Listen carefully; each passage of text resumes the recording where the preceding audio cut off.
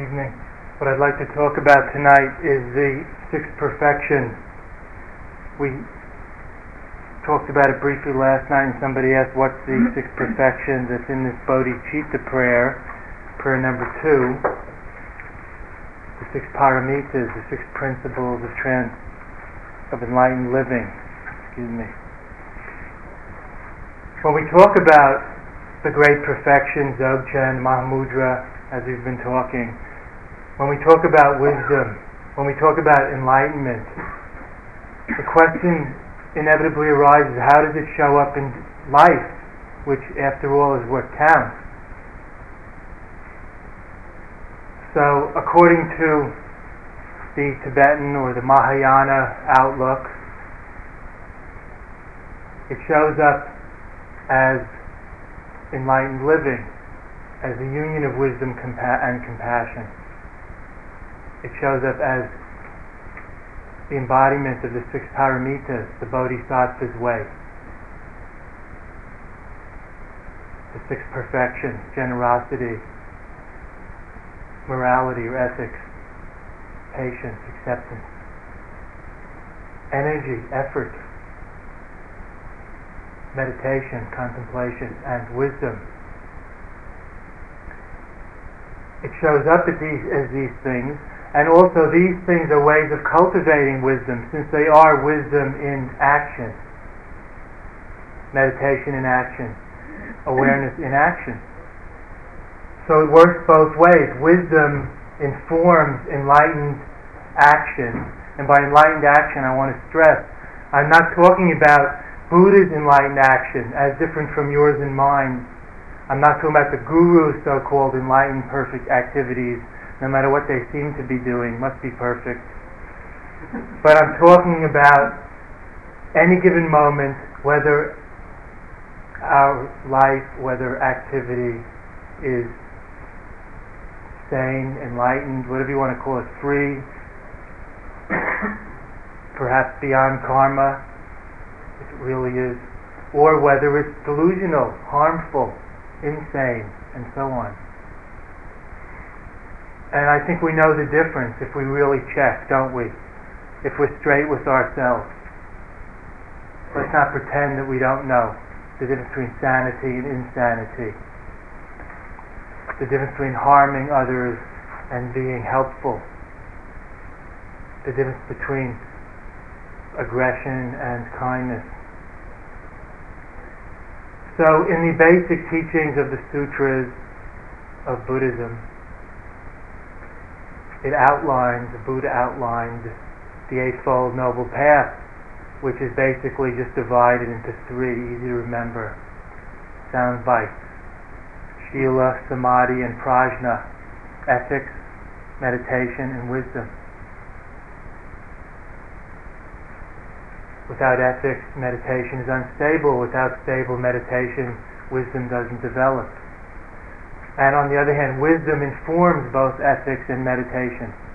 So they support each other mutually.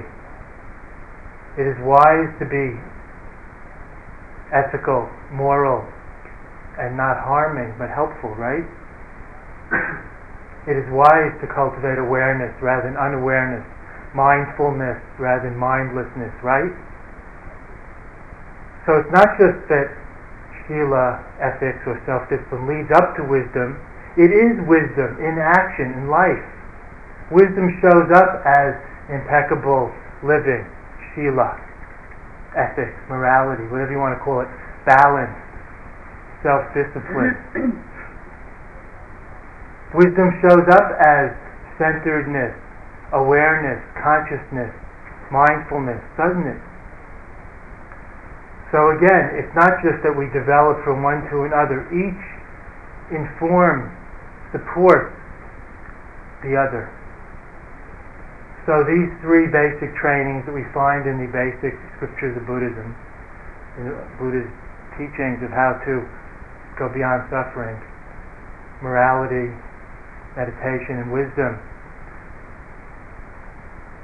which are unpacked into the whole Eightfold Path, the 8 steps to enlightenment, which I'm sure you all know what they are.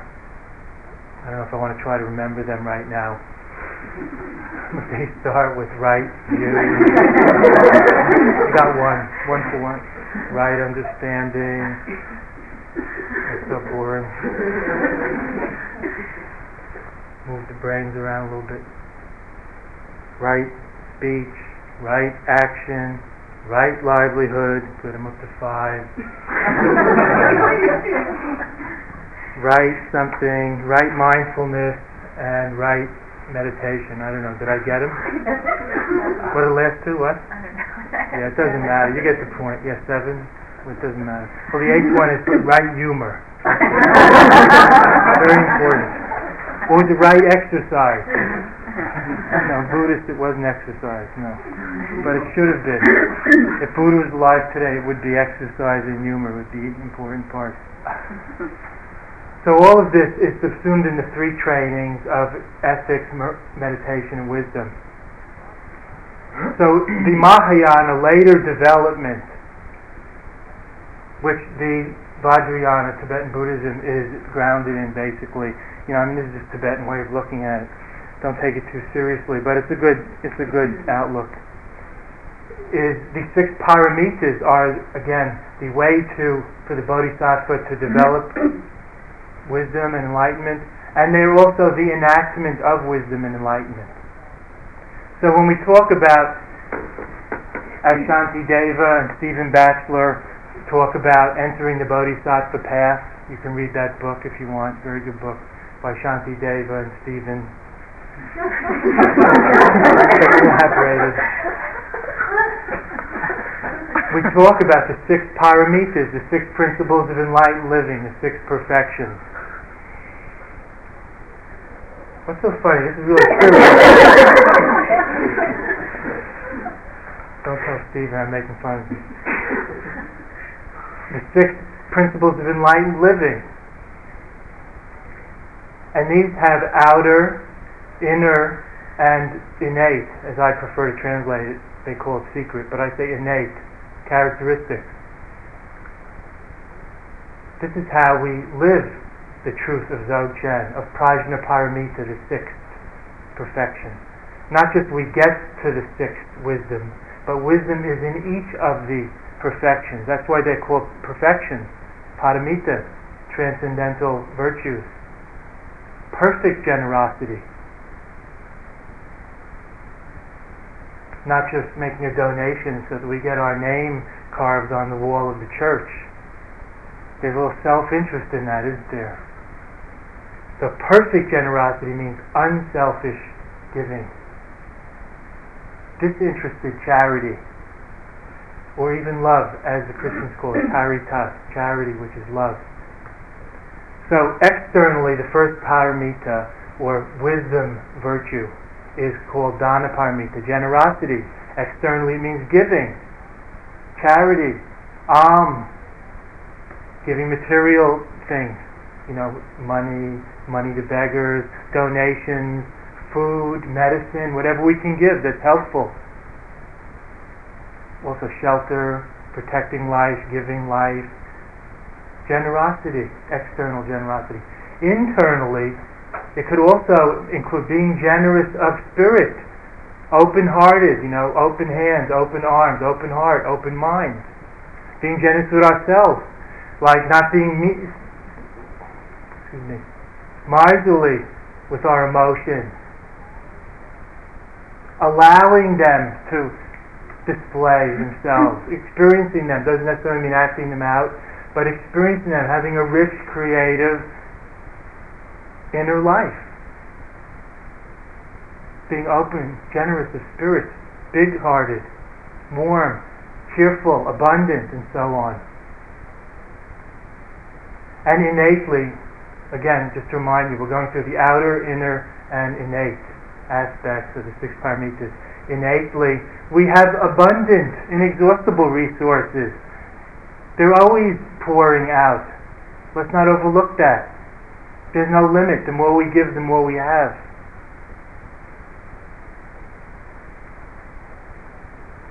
So the second paramita is Shila paramita. Don't forget, these 3 trainings, Shila, Samadhi, Prajna, are in the 6 paramitas here. Buddha's Eightfold Path is in this Bodhisattva path of the six paramitas. Second one is Shila Paramita, which basically externally is morality, ethics, self-discipline, following precepts, not harming, following the Ten Commandments, whatever your scheme is of the good and wholesome life. Not harming is the basic principle. Shila, ethics, morality. But internally, being true to ourselves, being straightforward, not deceiving ourselves, being honest, not just I shall not lie, but I will cut every possible corner and sweep the garbage under the rug and put the radioactive waste under the rug of the ocean and all the rest. Who are we fooling? So internally we have to practice, if we're going to have an integrated enlightened life, internally have to practice non-harming, straightforwardness, shila, virtue, righteousness, not self-righteousness, righteousness. And innately, we have innate purity of heart. Who doesn't? Who doesn't? And we can live from there when we're not afraid.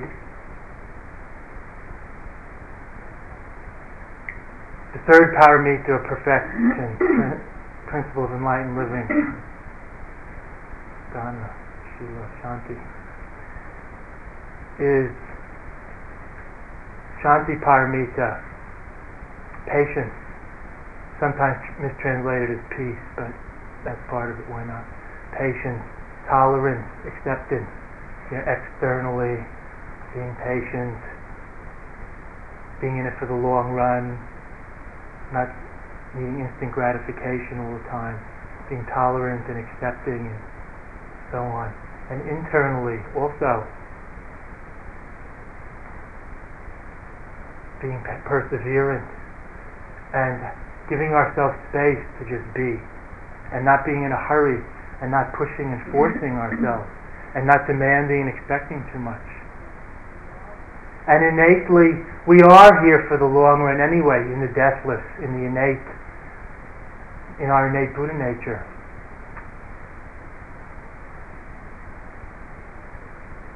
Our eternal soul, as we never say in Buddhism. We're not allowed to say.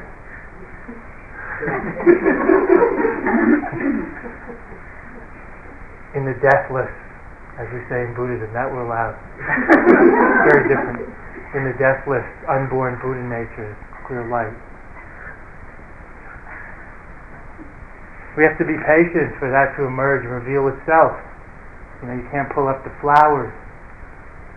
You water them a little bit, but don't pull on them too hard. It doesn't help.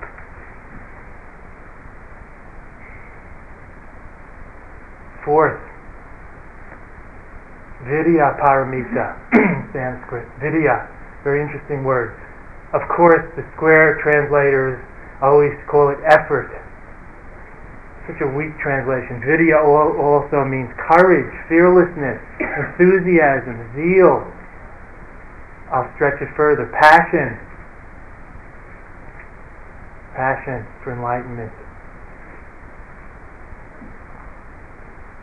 The courage of the Bodhisattva to keep going until there is no more suffering. So externally it's like effort, energy, enthusiasm, and zeal, endeavor, diligence. I'm sure you've all heard these words. And internally, the courage to take on the hero's path of alleviating universal suffering. That's virya. That's the effort. That's the courage of the bodhisattvas. And innately, we are all beyond fear and beyond hope. We have infinite enthusiasm and passion for what we care about, don't we? So why suppress that? Pretend we're dispassionate, disinterested observers. Bullshit! Bullshit. Don't stunt yourself. Become like a little bonsai. Keep trimming off your roots and your branches so although you're actually a cedar or a pine, you only grow this big. And you belong in a museum somewhere under glass, or a monastery or something, or a meditation center like this one. No offense to management. You know what I mean.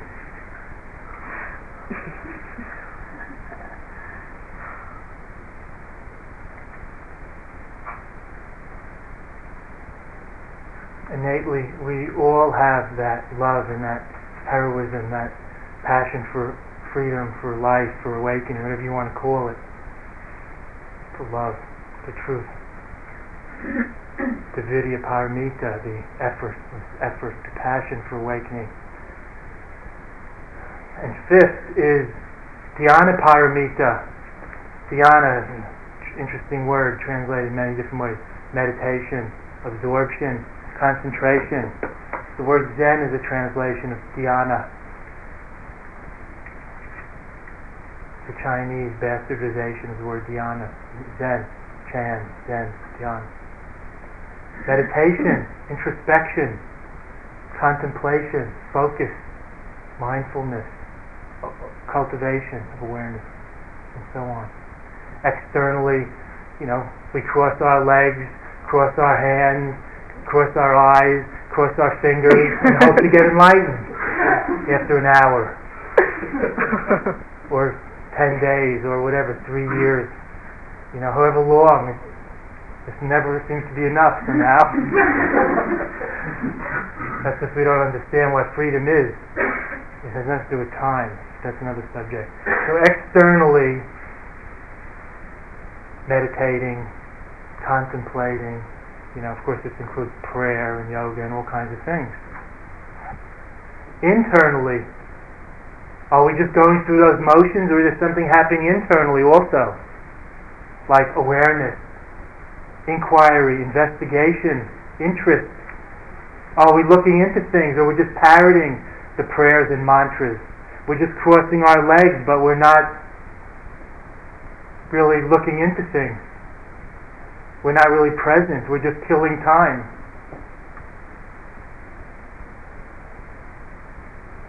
So internally, it's the examined life, as Emerson called it.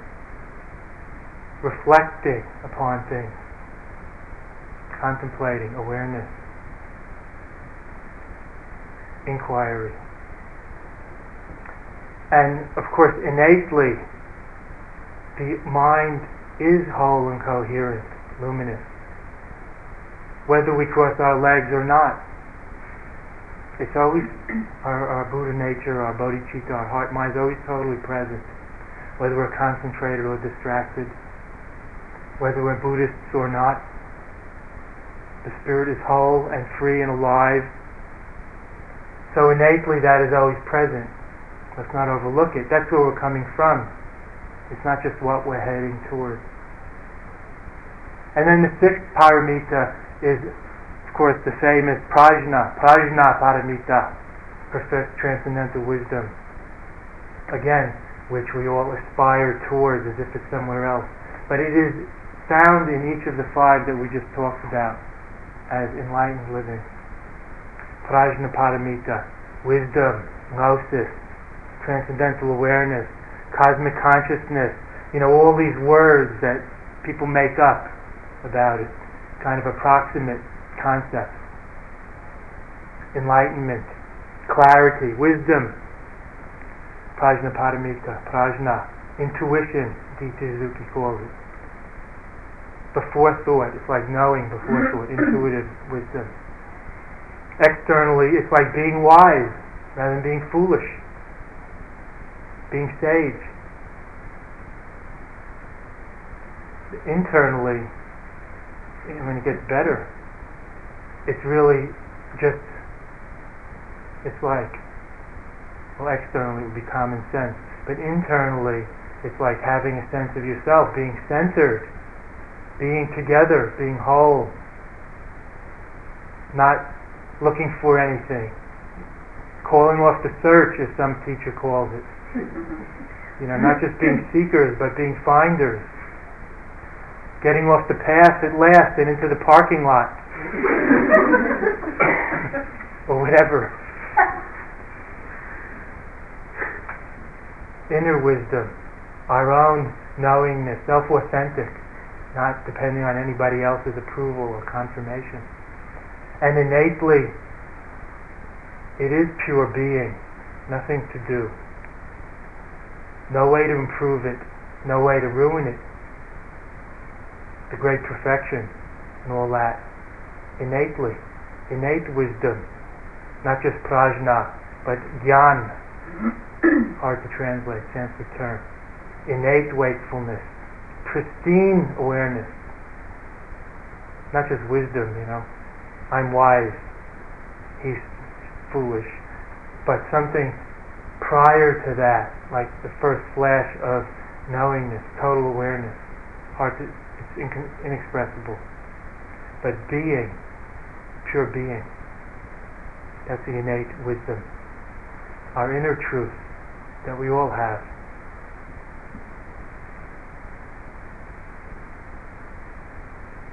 So these 6 principles of enlightened living, or 6 paramitas, 6 perfections, are wisdom in action, great perfection in action, and also are steps to realizing that.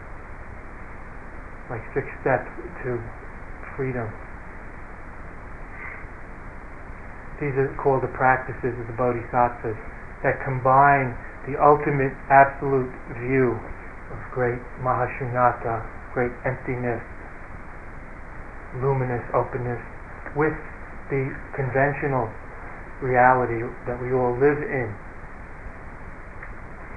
Cause and effect, interconnectedness, karma, morality, and so on, compassion, and so on.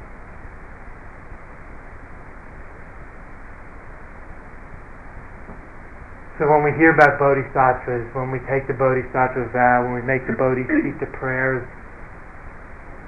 these are all affirmations of these possibilities, that we aspire to cultivate these enlightened actions, and also that we affirm that we have that within us, that we recognize the possibility within ourselves. So I think it's very important. So in our tradition we take these bodhisattva vows, we make these bodhisattva-like aspirations every day, like the ones we're chanting in the morning here. May save all beings and transcend delusion and all that.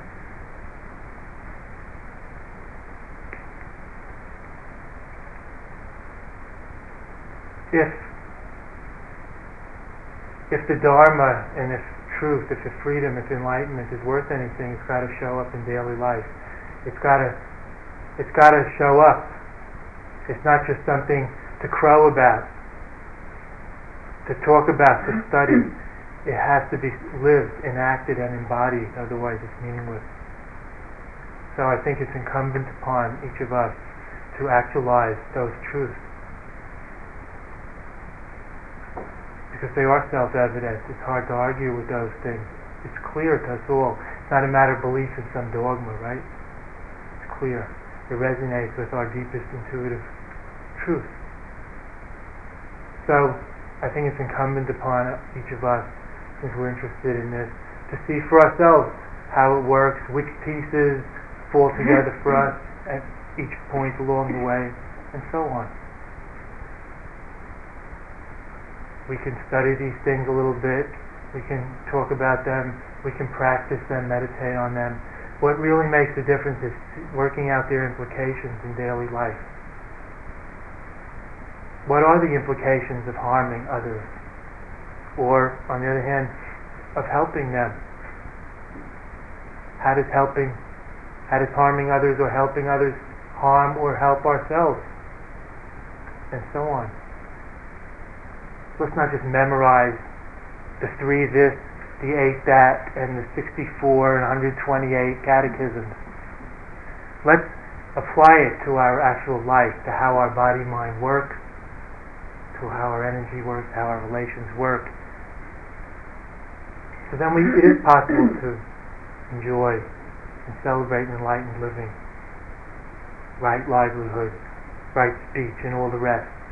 not just right, but perfect, appropriate, complete, impeccable vocation, not just right livelihood. Oh yes, I should work for charity, right? That's a little bit square. How about finding your own true vocation? That's what's called for.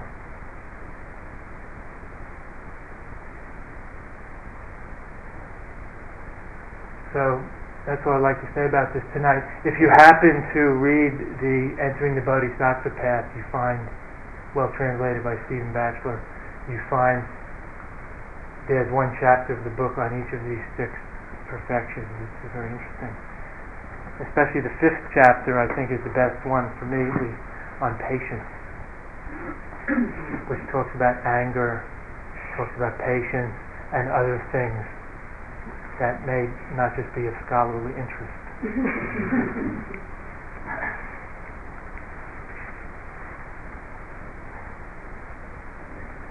So, any questions or anything tonight, please? Yeah. Sometimes I meet people who are having to be carers of people who are terminally or severely ill, and I'm always sort of totally overwhelmed about how people who I knew before they were carers seem to have changed so completely in this caring lifestyle, and they become such wonderful people. I mean, I can't imagine ever becoming like that, but there seems in this caring situation that some miracle takes place, and I'm wondering, can you say anything about how people change in that way?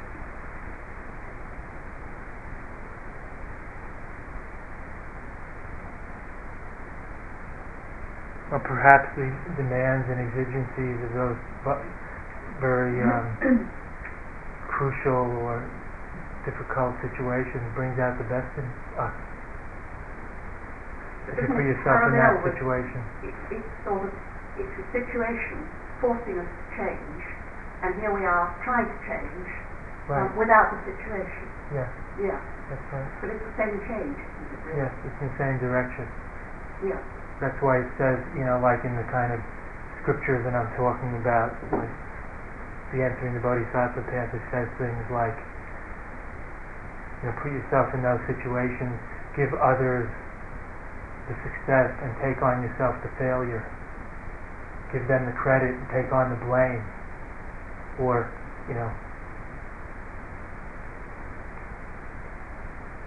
But I'm still trying to get at something. Take on the suffering of others and give them your health, your wealth, your happiness.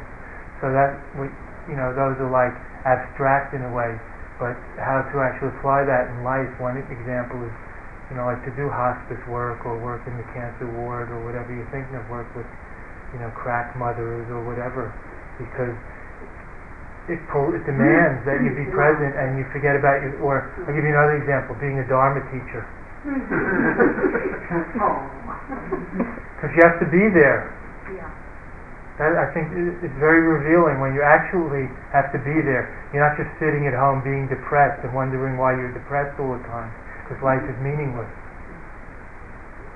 Why don't you go out and encounter life and see if it is meaningless? And of course, if as much as we give, that much we get. So, if you're a healthy caretaker and you do it in a good way, not a burnt out, codependent caretaker, but if you're a healthy caretaker in the helping profession, you might become very saintly and sagely, supposedly like Schweitzer or Mother Teresa or other examples that you might think of. And it's a great work. It's great to volunteer. It's also a great livelihood, occupation to pursue. I myself do hospice work at some places. And being with the dying is really a privilege and an opportunity for spiritual growth. If you do this hospice work without any this prajna aspect, without this wisdom, without this knowledge or thinking of concepts of Buddhism, is there a difference then in this enlightenment or in this path? I know people which are for me the most teaching personification of bodhisattva people. Mhm. They never think about Buddhism in a way. Right, that's right. But can you compare this? Or is there Probably they already know these things. They don't need to have it preached at them. right? And it's not just from Buddhism that one learns these things, is it? It's also from Enlightened, Yeah. But you say this is compassion and prajna and other aspects together, which interconnect. Well, that's very important. If you check in the helping professions, you might find sometimes there's more like helping than understanding or something. Let me go further. Like if you check, you might find like in religions, you might find a little more missionaryizing rather than the wisdom. There's like the intention to help, but there's not the wisdom to know what really helps. So that's why wisdom and compassion, or truth and love, always go together. If it's real compassion, not just pity, not just trying to make yourself feel good by helping someone. If it's real compassion, selfless compassion, altruism, and love, it is wise, it is selfless, it is detached. So, wisdom without compassion, truth without love is a lie. It's not true. But love without truth is blind. It doesn't know what to do. It tries to convert the heathens. Maybe the heathens are smarter than us. They don't need to be converted. But it's going around trying to convert them all to love, but it's not very wise, perhaps. If you imagine a person with this true compassion in a way, but without any notion of this non-duality thing and all these changing and Sure. It might be an unselfish mother. Or maybe they don't have the concept of, what did you say, non-dualism? Emptiness, what did you say? Yeah. But they come to it from their own way somehow. Perhaps another religion, philosophy, or natural understanding, or life experience.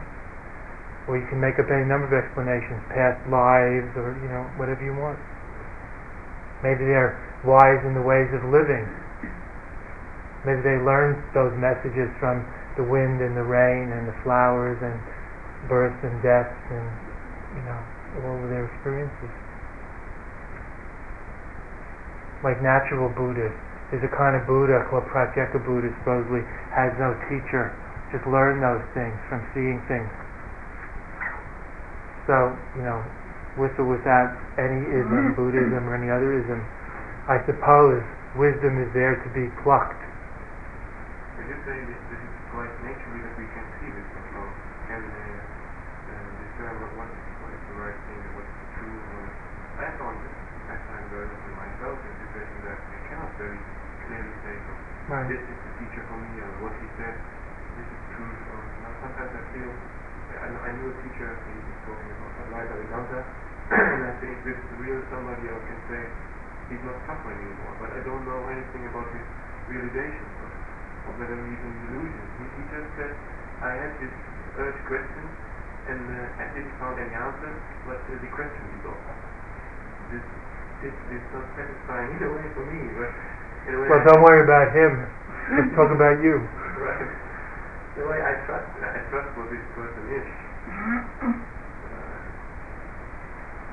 So what's your question? Can you do it without a teacher, or what's bubbling there? The question is how can you measure something like it sounds stupid, but how can you measure something like enlightenment? How can you measure With a postage scale. I know it sounds ridiculous. Not in this You don't have to measure enlightenment. It's not for measure giving a graduate or something, but Why would you want to measure it? To know if you should follow someone, or what are you getting at? yeah, okay. You do this, or you did this course and concept, or this is right. There must be some notion in your head on this is a good way, this is a good path. Yes, that's right. Doctrine is right. That's the only way you know. You get some crazy notion and you follow it. Right. And it works out or it doesn't. When I read just the introduction of this book yet, what you read here yesterday. I find that this Patrol Rinpoche is not just experiencing this exercise of Gaga space navigation or something, but he's a scholar. Yeah, he did all the teachings, he went through all these exercises for years and years. So it is after all this inquiry that then this realization is the true realization, or when I'm now here after the 5 days or 6 days, when I have this free feeling of just be, let go, relax, it is totally different than from a realization after 12 or 20 years? No, it's not totally different. But it's not as stable.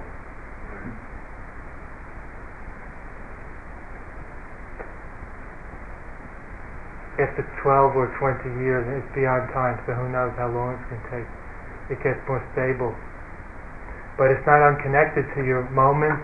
You know, the first moment here or after 4 more days, whenever, that you experience that relief, that is the end of suffering. But how long does it last? How stable is it? That's the question. Even if you have a major enlightenment breakthrough, you know, as I always say, it's easier these days to get enlightened than to stay enlightened. Who is this teacher of advice you're talking about? Does he or she have a name? Yeah, he has a name, but he's very, Dutch man, and he's not very pretending this, this is my, actually, he didn't change his name, he's just Jan van der Hoeven, and he's very nice. Yeah, good. So when you feel like you can learn something, go, learn it. It doesn't matter how enlightened somebody is. After quite some years of going there regularly and listening to this talk, I knew all his stories and all his jokes and all this, after there was just a point when he said, you have to be. Yeah. There was no any question I could put anymore on the subject which I hadn't put before. Well, one problem with Advaita, as is taught today, is what is the practice? How do you just be? That's the point. He's not performing it with the meditation. I understand. He says the crocodiles can do this much longer than you.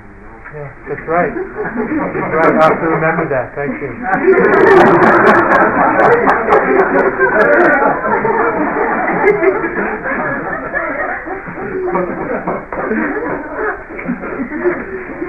That's exactly the point. But he also says you get this insight and then you have to work with this insight. Right. You have to mature them. So what's the practice with all this Advaita, this non-dual talk?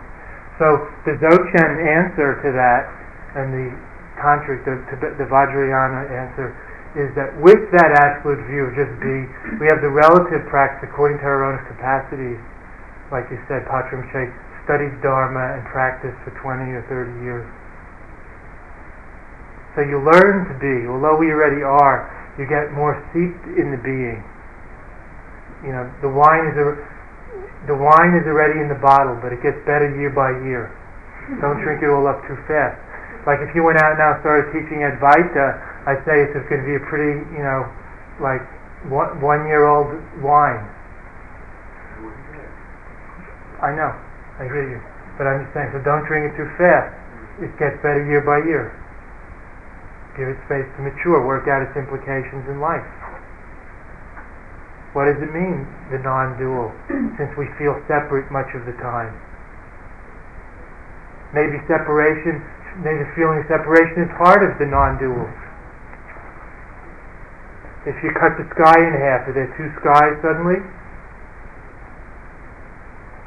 Of course not, but you can still say east and west.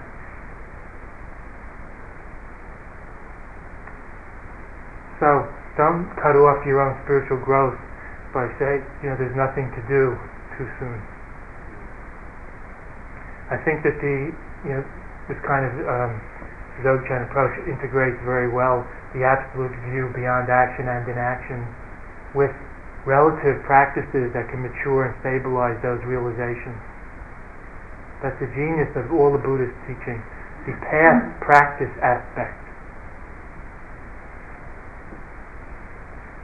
And without criticizing Advaita or anything, which is a wonderful and profound tradition, and I've been to Punjaji and all these Advaita teachers also.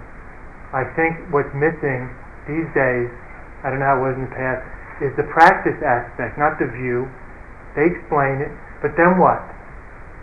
Everybody goes away afterwards and says they're enlightened. But look what happens.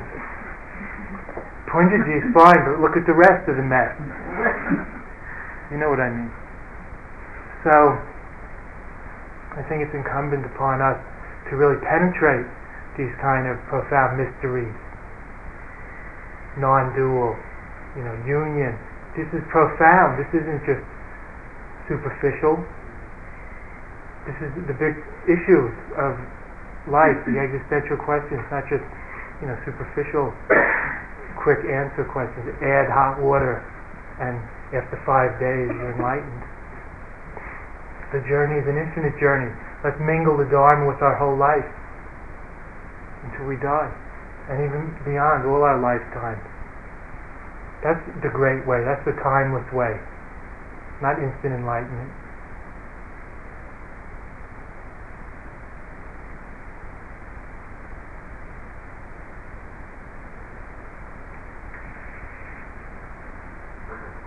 Yes? The other evening you mentioned the practice of offering yourself to the demons. Can you talk a bit more about this? We were talking about fear, so I was saying instead of retracting or trying to get rid of fear, you just maybe go into face it or go hang with it a little longer before you retract. Or even in the tantric and the terrifying practices of the crazy wisdom siddhas of ancient India, they practice in graveyards, charnel grounds, haunted houses, Central Park at night. Wherever the most terrifying situation is, to go to face your fears. So here you offer yourself to the muggers or the demons or whatever. Yeah, exactly. Family visits.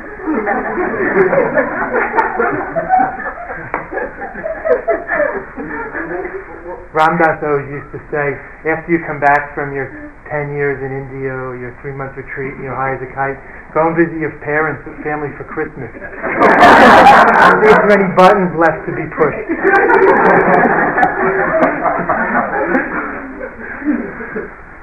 So in the Tantrayana, there's actually a practice for that called cutting ego, where you offer, instead of, whatever you're afraid of, you say, go away and I don't want it. You offer yourself to those, called demons, fears, whatever. You even visualize them as demons. You feed the demons. What do you feed them? You feed them your own possessions, the things you're most attached to, like your body, your head, your blood, your flesh. Come and get it. With generosity? That's the practice of generosity. That's the way of developing, because generosity really means letting go of attachments, right? Do you actually extend that to them? Do you actually extend that in generosity? Yes, that's the idea. You feed them. That's what I'm saying. Say, come and get it. The demons want blood. You have blood. Come and get it. That's the way of paying off, like a kind of a recycling or sort of balancing your karmic debt. Like you might be very attached to your body or something, so it's a good, and it's easy to give away a couple of pence to the beggars, but can we give away things we're really attached to? That's really the more terrifying, like wild practice of tantric generosity. Yes, you were going on? Would you have an implication for us practicing now in daily life? Yes, there's a tremendous implication there. For example, rather than always I want and I don't want, attachment and aversion, we can do a form of that, what we just talked about, tantric generosity, we can call it, in this case, Mahayana generosity. Exchanging yourself and others, giving them the credit and accepting the blame, being modest or humble, or giving away the best and taking the less part for yourself. or putting yourself in the other's shoes. You're exchanging yourself in others. Not just competing, he's trying to gather all the marbles in your corner. So you retool this whole attachment and aversion, dualism. There are actually Mahayana prayers to cultivate this. So you actually start to get used to the idea in your meditation by affirming these things. May all beings have my health and wealth and merits, and may I take on all the suffering and disease and illness. You actually pray those things. This is where the fearlessness of the bodhisattvas come in, the vidya paramita. Fearlessness. May all the suffering, I'm just repeating here the Mahayana prayer, may all the suffering of all beings come upon me, and may they have all my merits and happiness and well-being. So when you make those kind of prayers, exchanging yourself in others, Tonglen in Tibetan, Tonglen prayers, you start to get used to the idea. So when you go out in world, in business, in relationships, whatever you do, then you notice how you usually behave is not really like that. We're always trying to get the best part. So it starts to bring up some questions. What is all this getting the best for me actually doing? Is it really the way to do it? Are the others so different? Don't they want the marbles too? So maybe you don't go around stealing and shoplifting and running over dogs and cats in the street, but you still, in small ways, do all kinds of little harmful or manipulative or deceptive or exploitative acts, right? Don't we all? So you start to retool that conditioning in the light of a more enlightened self-interest. Like to help others is also to help oneself. I may have misunderstood. I'm not sure I like this very much. I'm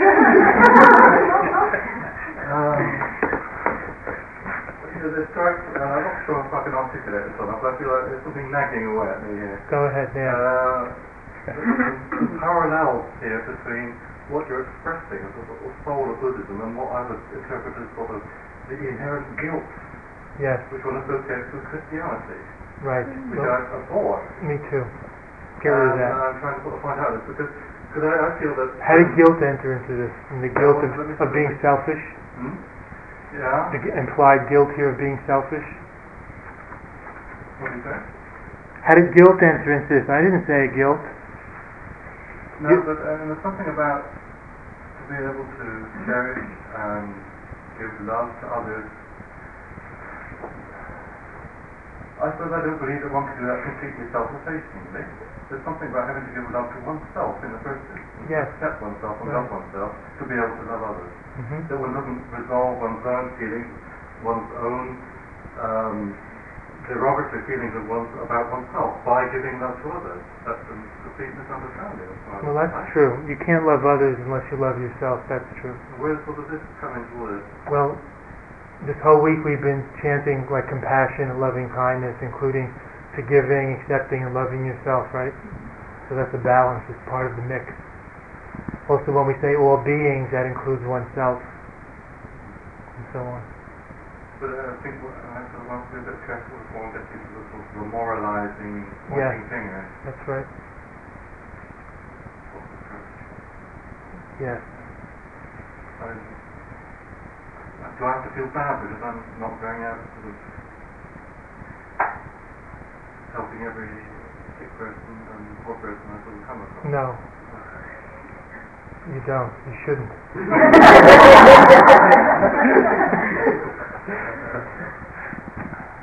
No, we have to be reasonable after all. And a lot of these are ideals. We pray, to love all with unconditional love, just so we dole up just a little more love, just a little more. It wouldn't be a bad thing.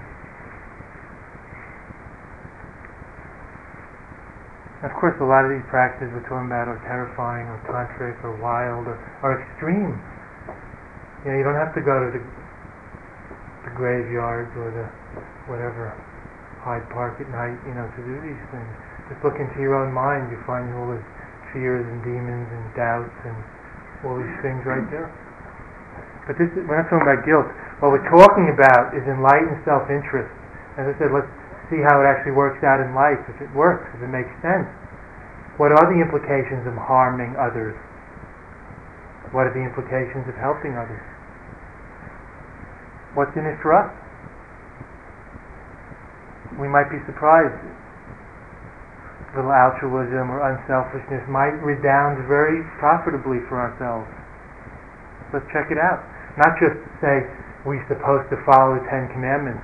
Let's find out what's in it for us. Then there'll be a natural morality. We won't have to remember which vows we have to follow and try to get around them, find all the loopholes. There'll be a natural morality. So then when the altruism? Now, altruism actually is really a weak term. It suggests sacrifice when actually it's the most sensible thing. Altruism suggests sacrifice in my mind. And I think that, really it's in our own enlightened self-interest to recognize that others are no different than ourselves. Then we can treat others as we ourselves will be treated, as it says. That's not altruism, really. It's enlightened self-interest. We're taking care of ourselves by taking care of others. But all of these things, the concepts are a little vague. They're not very precise. And the associations come with them, have religious overtones, and then we get in trouble, don't we, with all of our slightly unsavory experiences with organized religions and morality being superimposed on us without rhyme or reason. That's why I think when we do Dharma here, look around this room, the presentation here, there's no signs of Buddhism. Isn't that interesting? Why do you think that is? It's because we're trying to look into how things are, not join a new cult. So I hope you don't take it as, like you should feel guilty if you don't go and join the hospice movement. Anyway, you're going to sell your house and do something else. You have your own problem. Send me all the money when you sell it, please. Then you'll get enlightened.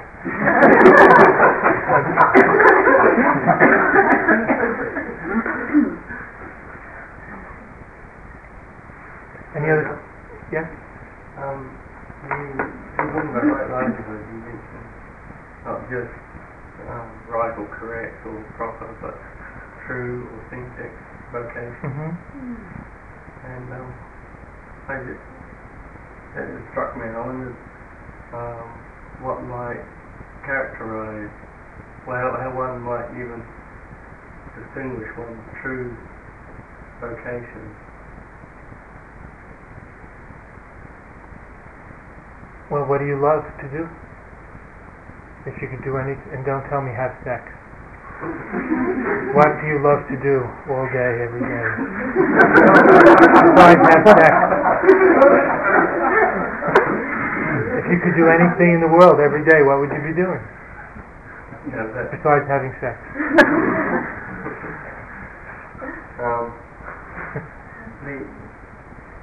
I think that asking that question perhaps is a way of finding.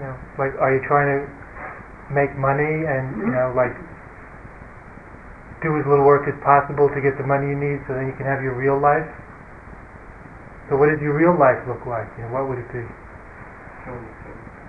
Painting or meditating or I don't know what, you tell me? Yeah, well again, those are questions that so that's how I ask myself. That's the direction. What I really want. There's no easy answer. Yeah. What do you feel called to? Vocation is sometimes called a calling. It's like one's being called. What are we being called to do? If you do what you love, it might even support yourself. That's called right livelihood, a true vocation. But even if it doesn't support you, you can still do it and maybe find some other way to livelihood yourself on the side. So if you do what you love, you might be surprised that the universe might respond in kind.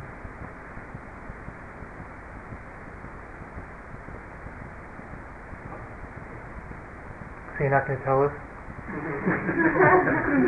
It's okay. I was more you. exploring the Yeah, process. I understand. I'm teasing. Yeah.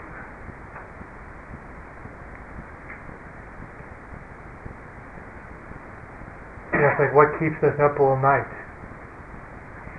When we're bored, we fall asleep at 9 or 10 o'clock, but when we're passionately interested, we might be up all night. So what is that? Poetry or music or I don't know what. You work with your hands or, what is it? That's in the direction of what's really our true calling. What are we passionate about? When I think of what I'm doing, I really don't think of it as Dharma teacher. I feel like it's love of Dharma. That's what my life's about. That's what I love to do, whatever form it takes. And this is just one form of it. But talking to my friends about it, or reading about it, or whatever, it's just the same. It's part of that. So it doesn't necessarily have a label, and like tax bracket teacher or lover of Dharma doesn't get pigeonholed. But there it is.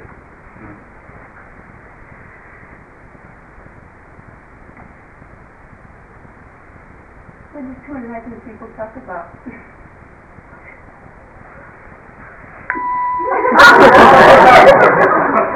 Saved by the bell.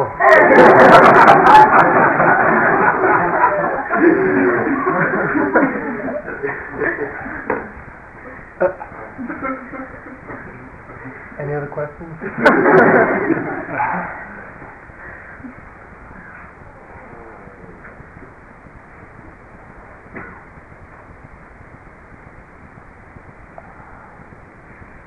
How do you view this sport? Yeah, that's a good question. Boredom is just a kind of a concept, so we'll look into it and see what it is. Otherwise, you never get through it. You always start something else. It's like an impasse. Like sometimes we reach these impasses in relationship, and we always end the relationship just at that time because we can't get through it. And then start a new one, and we come up to the same impasse somehow, and can't get through it again. Have to end it, try again. Boredom, we have to look into it. Who's bored? What's bored? What is boring? Maybe it's relaxing. Nothing's happening. We're not used to it. I should be doing something. Well, that's questionable. The old saying, don't just sit there, do something. Maybe your mother used to say, don't just sit there, do something. But we say, don't just do something, sit there.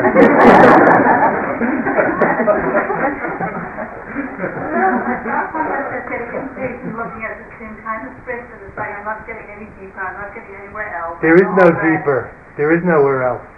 That's the secret. There is no deeper. It's all surface. Just this moment. There's nothing behind. There's nowhere to go. It's not boring. I assure you. Yeah, in the beginning it seems boring, but it could be very interesting also if you look into it. It's very, very deep. It's very rich. The surface, right? The same true for aching knees. Yes, theoretically. Probably aching knees are harder to go through than boredom. But it depends.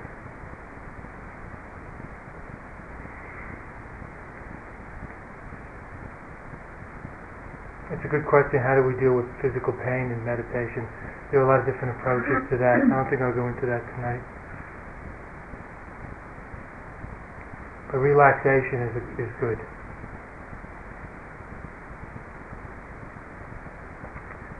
Any other questions before we perform the last rites here? I'd like to ask you a personal question. Is Lama a first name or a title or what? A title. It's a title. What, could you just tell me what this name, Lama Surya, does? What's it mean? How did you get it? From my parents. They like the initials. They like the initials.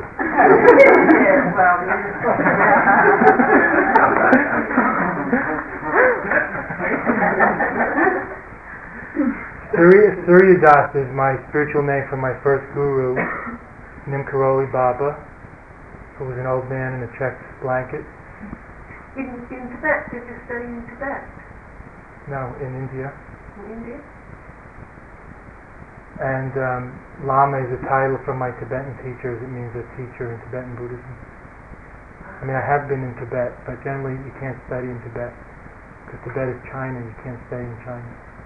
I studied with the Lamas who escaped from Tibet in Nepal and India and those places, Bhutan, Sikkim, and also in the West. So Lama is a title of teacher, like a teacher or something. Like sensei. Yeah, exactly, like sensei. Right. Thank you. Yes? May I distract from the first of May I ask one thing? Sometimes they say in the tradition, relationships can be very distracting. And other traditions say, when the Tibetans, for example, they have family somehow, the householders, and it's not a distraction at all. Some say even you must have a stable relationship before you can start with the spiritual practice.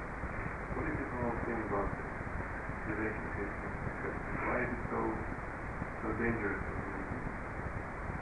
Because we're so strongly attached to and identified in that area, in that chakra, and in that, it's a powerful energy. But I don't think it's any more powerful, for example, in anger, the energy of anger, or the energy of greed. Is it a personal experience of you, or is it, in a way, it depends on the development? I'm just giving you my opinion now. If you're asking me what the Buddhism says, there's a whole bunch of different stories. Yeah. I mean, I think relationships is probably a very important part of the path these days, and we have to integrate into our path. Monasticism is very rare. Authentic monasticism these days. It's very difficult. Celibacy, I'm talking about. Very rare and difficult. Because of what's going on these days, what we're faced with. The celibates in Tibet never saw a woman or advertising or anything. Didn't have stimulation. I mean, when I lived in India, it was easy. There's nothing to stimulate you. Everybody's totally covered and wrapped up like a mummy all the time, winter and summer, etc. So these days, I think the tantric and life-affirming paths are much more doable and necessary, so we can integrate everything into our path rather than going off to a specialized environment. On the other hand, it's very good if you want to focus your energies for a time, or even your whole life, to go alone, mano, alone, monasticism, alone, and concentrate on spiritual work, not being involved in relationships, families, householding, workplace, and so on.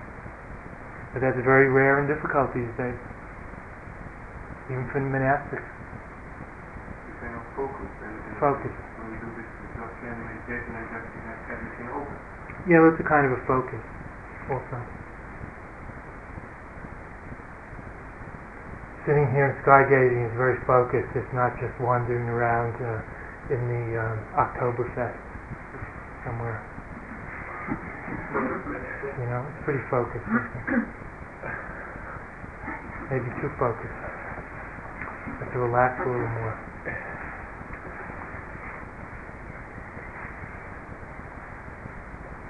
Also in Tantra there's a whole path of preserving your sexual energy and stuff like that. So that can be very helpful. But I think today relationships are very important.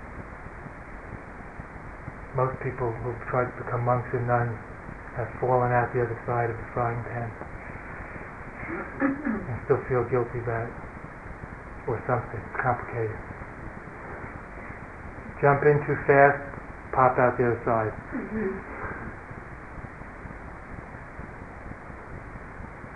And relationships are a very good guru. Your partner knows you better than your guru probably. Yeah. So, I don't know. I think I probably learned more from my partner, my girlfriend, than from any gurus in the last couple of years.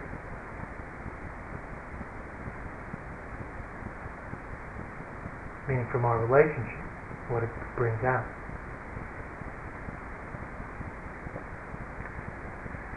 So, stop here.